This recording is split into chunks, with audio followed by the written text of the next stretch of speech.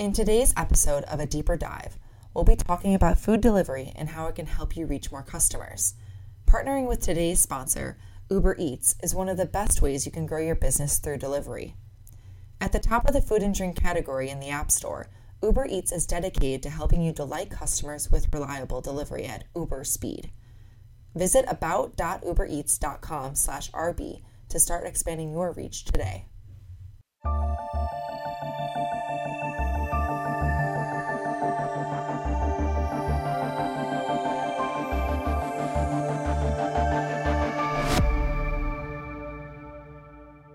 Well, I think it's a foregone conclusion that third-party delivery services are pretty much here to stay. Delivery is the single biggest trend in the restaurant industry in 2018. It is upending how restaurant chains do business, it is making some companies more competitive than ever, and it's opening some concepts to entirely new customer bases.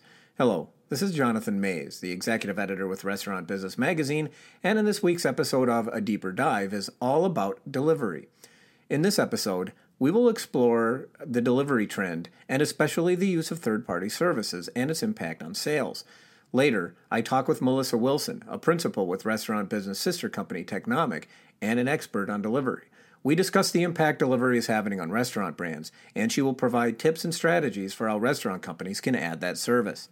The rise of third-party delivery services and consumers' clear demand for that kind of service has led to a rapid increase in the number of customers that get their food delivered to their home. It's coming as off-premise sales at restaurants rise rapidly, now 44% of all restaurant sales, and expected to increase dramatically in the next few years.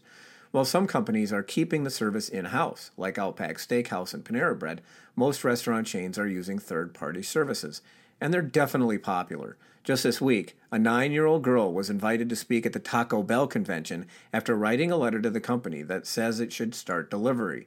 Many companies are running promotions to court more customers to their delivery service, including McDonald's and Chipotle Mexican Grill. On this podcast, we've featured many restaurant chain executives, all of whom have said they are working on adding delivery. The opening comment was from Hoyt Jones, the president of Jersey Mike's Subs, which is one of a number of sandwich chains that are adding delivery. The company has quietly added delivery at hundreds of its restaurants and sees it as an opportunity to give its customers another avenue of service. Certainly for regular customers that know the brand and know the product, to have an additional way to get the product, served to you when you're time sensitive and maybe you can't get to a store and enjoy the banter and the service that we like to give in the stores. That you can get it delivered. It's great for all parties, the restaurant and the customer. The growing popularity of the services has convinced some skeptics about the potential the business has to offer for many chains.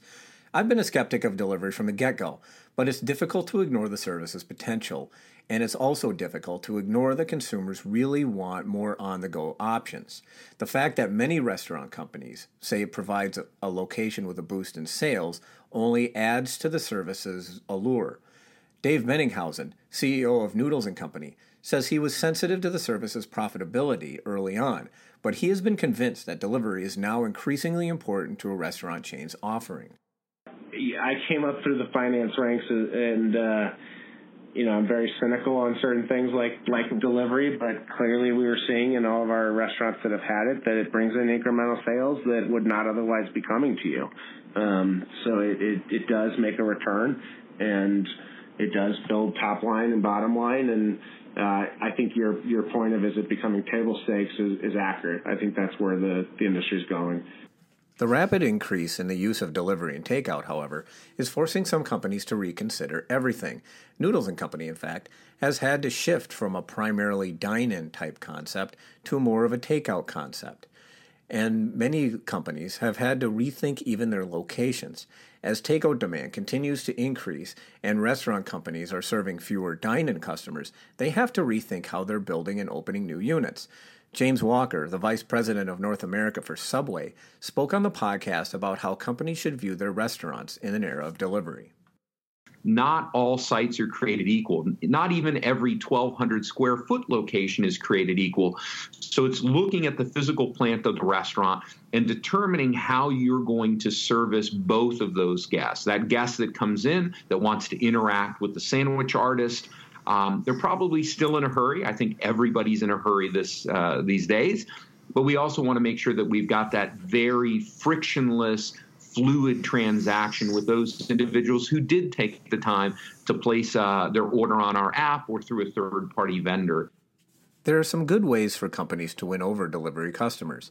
Don Fox, the CEO of Firehouse Subs, and a chain that plans to use both self-delivery and third-party services, says that a key element involves not just being on the service's apps, but in getting strong position on those apps.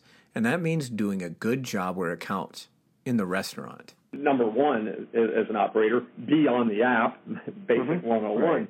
But managing your placement on there. And managing your placement on there is, well, it can be a function, depending on the third-party carrier, it can be a function of paying a higher rate, buying your way up the list.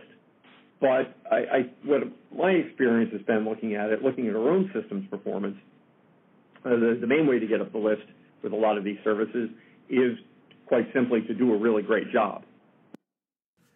Melissa Wilson has become an expert on the delivery trend and how companies can take advantage of it. I spoke with Melissa, who provides some excellent guidance for restaurant chains looking to add the service. So delivery has seemingly burst onto the scene in recent years, and my question to you is this. Is the service a necessary element in a restaurant chain's growth plan? Does a restaurant company have to have delivery right now? Oh, wow. That is an excellent question, Jonathan. No question that delivery is one of the strongest growth areas in the industry right now.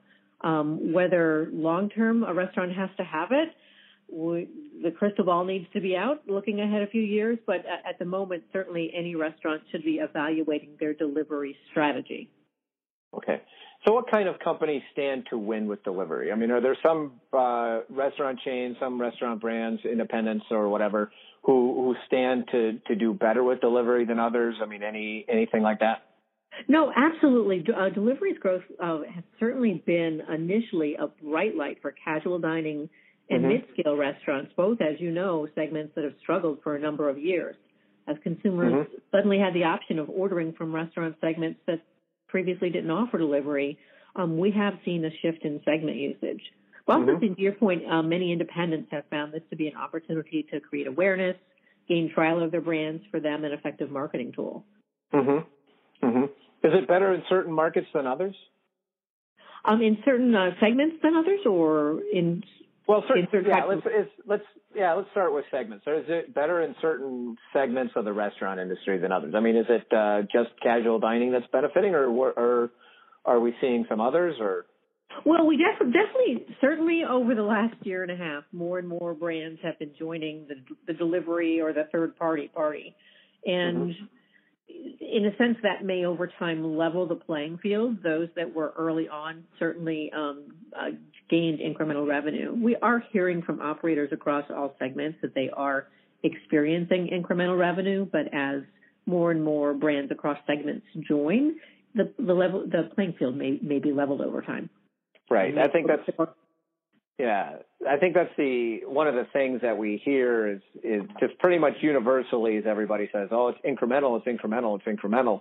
It's hard for me to imagine it remaining incremental for very long. And then ultimately, this is going to be how people want to access your brand, and they would prefer it over certain other uses. Yeah, no question. And so as more segments and brands come into play, I think we're going to see more of the traditional areas of differentiation, marketing levers, et cetera, become more important. Right. So one of the things, the other question is, are there certain types of markets? Like, is it still primarily an urban phenomenon, or are we seeing, or say around a university or a college, or are we seeing this in more suburban and other types of markets? No, it's a great question, and that's been another rapid shift that is evidenced by the significant growth we've seen with delivery. Just 2.5 years ago, this was concentrated in major metropolitan markets. That said, every market has always had a third-party delivery provider, an independent of some sort. But as these third-party providers are looking to grow, they're expanding rapidly, and in many cases, they're snapping up and purchasing the local independents so that they can achieve a greater national footprint. We definitely have seen significant expansion beyond the major metropolitan markets in across broader DMAs and into more secondary cities and suburban markets. Mm-hmm. Do you think that this sort of gives independents a leg up, or do you ultimately think that chains are going to have some strength in this? Yeah, again, good question. I mean, on an overall basis in the restaurant industry, we have seen a shift the last year or two in terms of independents compared to chains achieving higher rates of growth. Mm-hmm. Part of that may be fueled by the delivery phenomenon, or part of it is fueled by other factors in the consumer decision, wanting to support local brands, wanting something unique, something different. Certainly the larger chains have the ability to perhaps absorb some of the cost expenses and to look more strategically at how they can compare costs or adjust their concept for this off-premise shift that an independent does. But in the near term, independents definitely are telling us that they're benefiting just from brand awareness and trial. Yeah, I think a lot of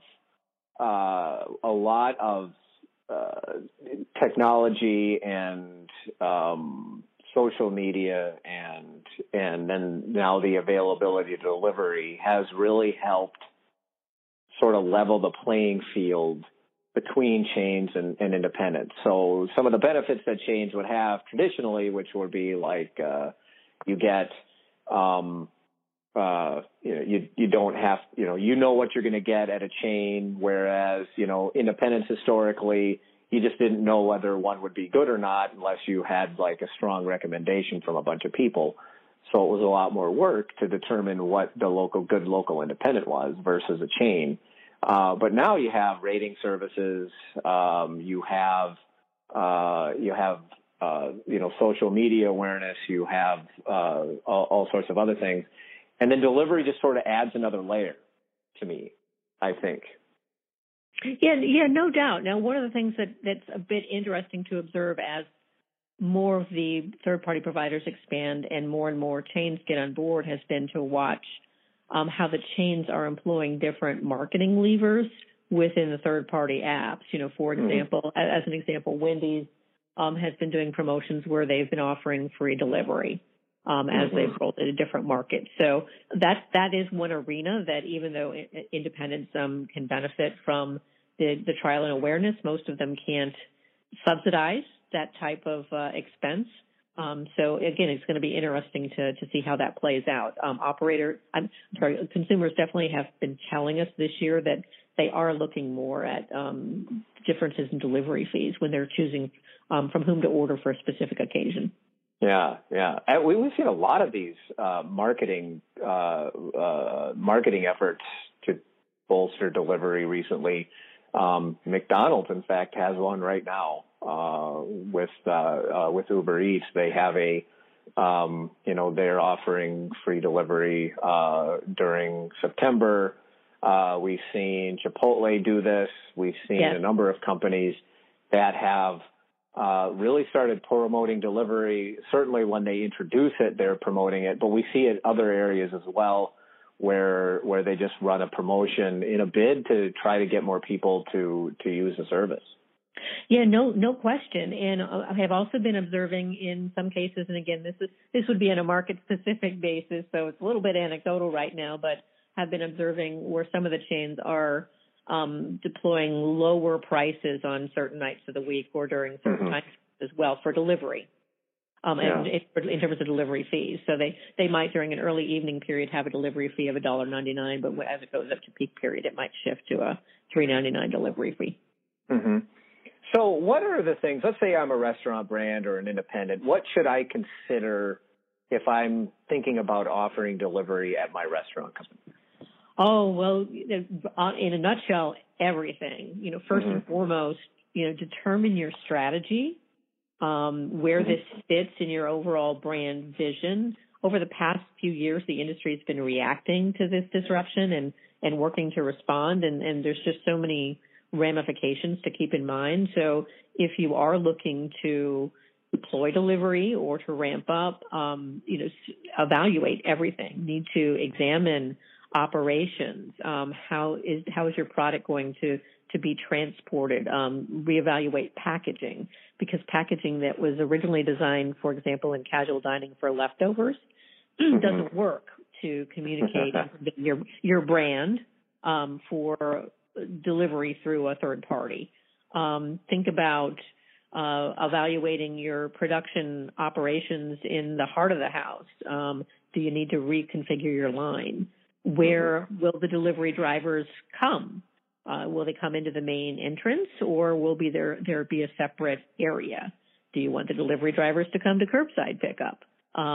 If they are coming in the restaurant, is there a place for them and their bags that's not going to disrupt your in-person guest? And I'd say one of the key questions as you're evaluating everything that we are strongly trying to communicate to the industry is, let's not lose sight of the experience for your in-restaurant guest while we're servicing the delivery guest as well. Yeah. Yeah, we've seen some pretty different kind of responses and results off of this. I think Chipotle is adding a second make line, for instance, which is, and part of that, part of the purpose of that second make line is to give, is for delivery orders and takeout and other things and catering. And, and that is supposed to help with its capacity and not burden not burden the existing make line at a time when it's very busy at lunch. And, it appears to be working very well. The company is really, really excited about it. But we've also had on the opposite side, we've had some challenges, with companies that have maybe had the pickup with the host table in a casual dining restaurant.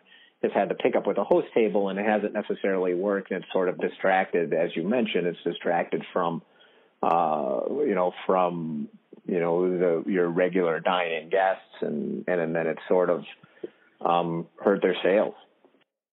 Yeah, no question. And we're seeing operators across the industry looking at a lot of different approaches. To your point, yes, some are testing a separate prep line. Some are evaluating changes to restaurant design where there is actually a whole separate kitchen or prep line available for takeout off premise, and they'll leverage it for their catering as well. A big question or concern is what you just brought up, is if the orders are being staged or being placed at the front of the house at the hostess, is the first impression of a dining guest still going to be a smile and eye contact from the hostess, or is the hostess going to be tied up entering orders into the tablet? Similarly, we've also heard from some operators in full service challenges about how to decide who is going to package the orders. Because when you think about an employee whose primary compensation is tips, if it's a server, that they're tasking to package and assemble these off-premise orders for the delivery drivers to pick up, that server's not getting tipped for that purpose because the delivery driver isn't tipping them out. The tip is going to the delivery driver that works for somebody else. So that's something that some full-service operators are grappling with as well. Do they take that approach? And if so, how's that going to impact in this tight labor environment? Their servers' willingness to work in there. Right. Yeah. Yeah. And then, and then that sort of gets into all sorts of other issues about, especially in states where there's a tip credit, that you have to make sure you're paying these people the proper amount and that sort of thing. And, results in questions like that. Yeah, it sure does. And we've seen some examples, you mentioned Chipotle. We saw, for example, Mendocino Farms, which small growing fast casual chain out of Southern California.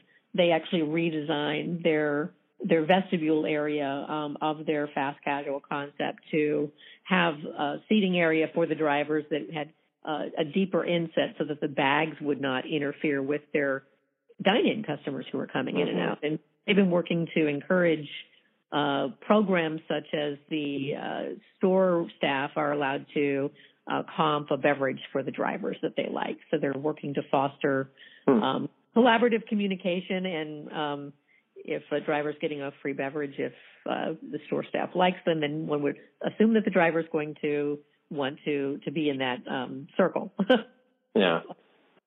Yeah, it's interesting. I mean, there are a lot of things that companies have to think about. If you're, if you are like a fast casual or a fast food restaurant, even, you might have to rethink how you're configuring your stores.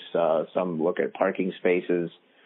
We've heard that where, maybe special parking spaces for delivery drivers, or something simple like, pickup, like sort of pickup counters. But to me, I think the real challenge is how casual dining restaurants have to deal with it, because it's sort of forcing them to think about an area that they've never really had to think about. So you usually, like a casual dining restaurant, has always wanted people to stay and order drinks and pay their servers tips. But you have this pretty massive trend towards takeout and delivery, and they have to think like a completely different restaurant almost. Yeah, no question. It is a pivot. And one of the things that, when you look back, not that long ago, but so long ago in this industry, 10, 15 years ago, think about when curbside pickup was the next big thing. And so many casual dining operators did go full bore with that, but you haven't really heard a lot of conversation about curbside pickup over the last 10 years or so, except for a few brands that still truly promote it.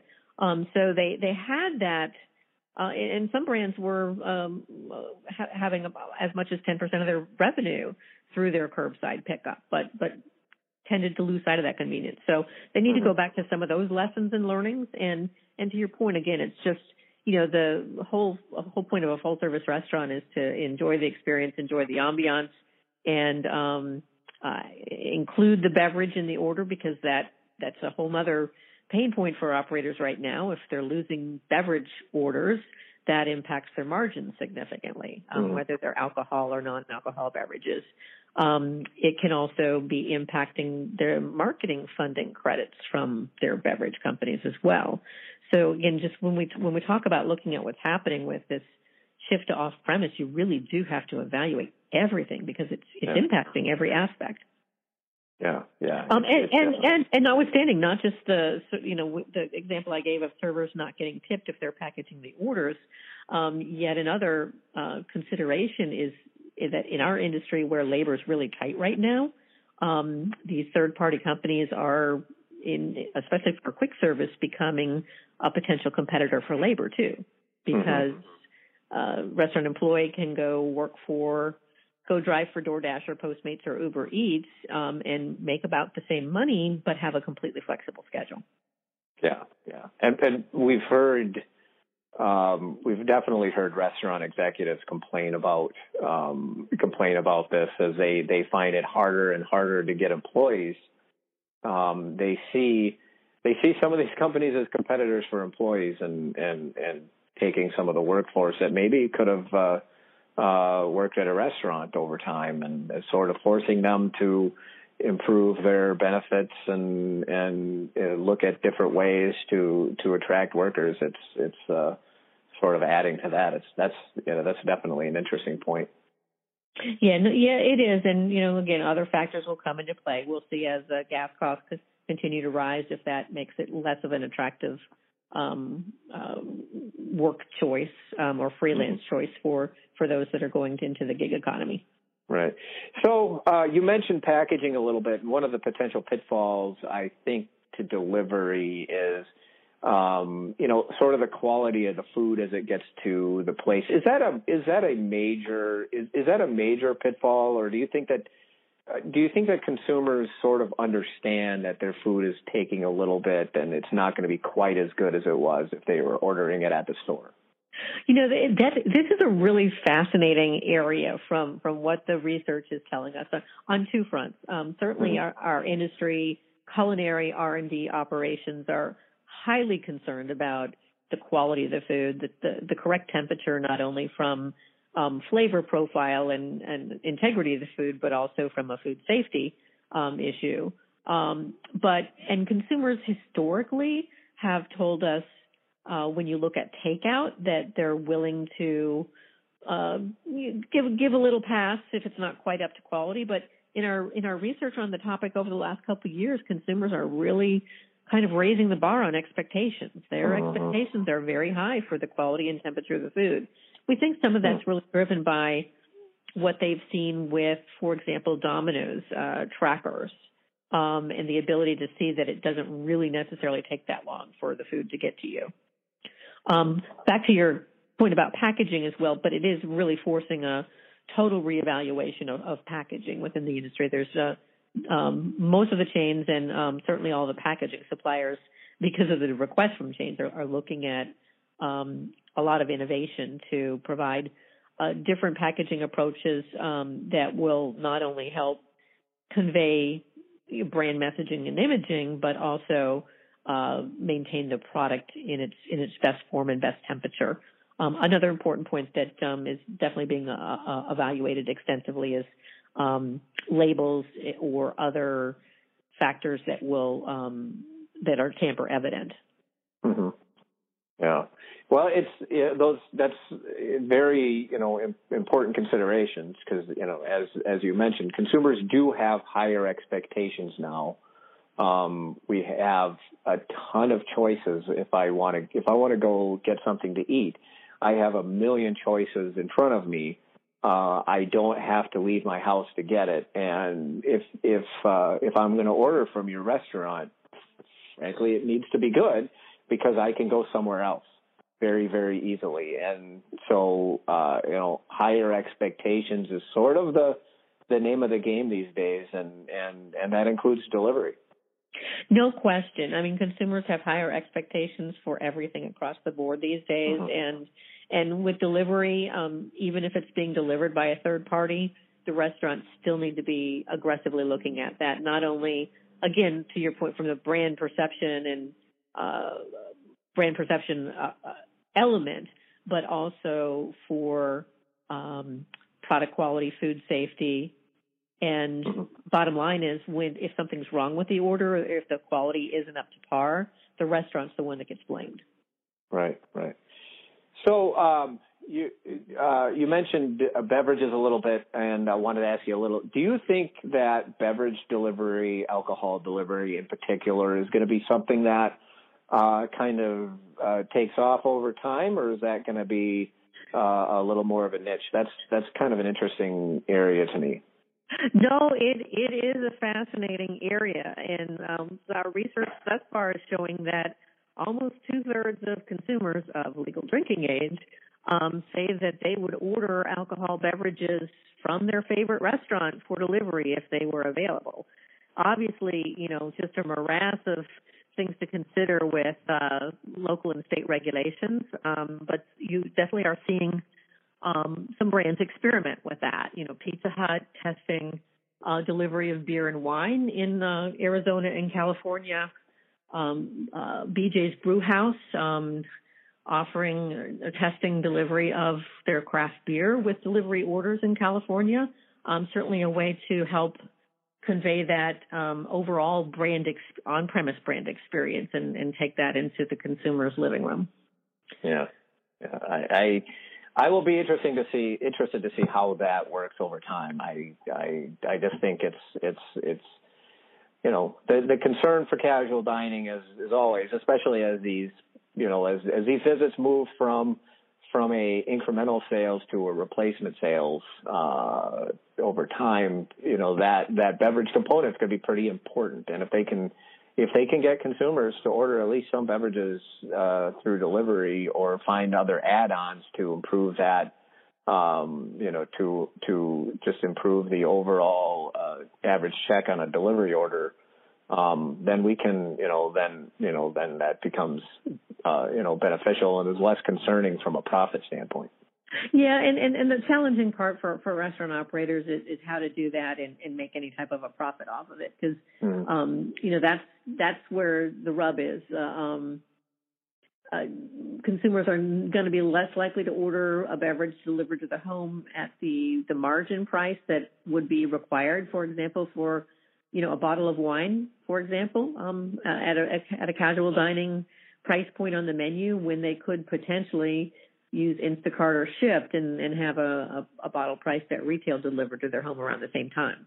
So that's just something that operators have to evaluate: is, are they willing to sacrifice those margins to maintain that overall, so to speak, control of the food and beverage that's being delivered to the consumer as part of the experience, just to get that add-on.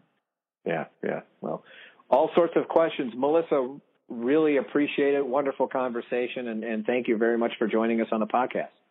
No, appreciate it. Great questions, Jonathan, and it's an ever-evolving area, so we all need to stay tuned. Like we just discussed, food delivery can help you reach more customers. And partnering with today's sponsor, Uber Eats, is one of the best ways to grow your business through delivery. At the top of the food and drink category in the App Store, Uber Eats is dedicated to helping you delight customers with reliable delivery at Uber speed. Visit about.ubereats.com/RB to start expanding your reach today.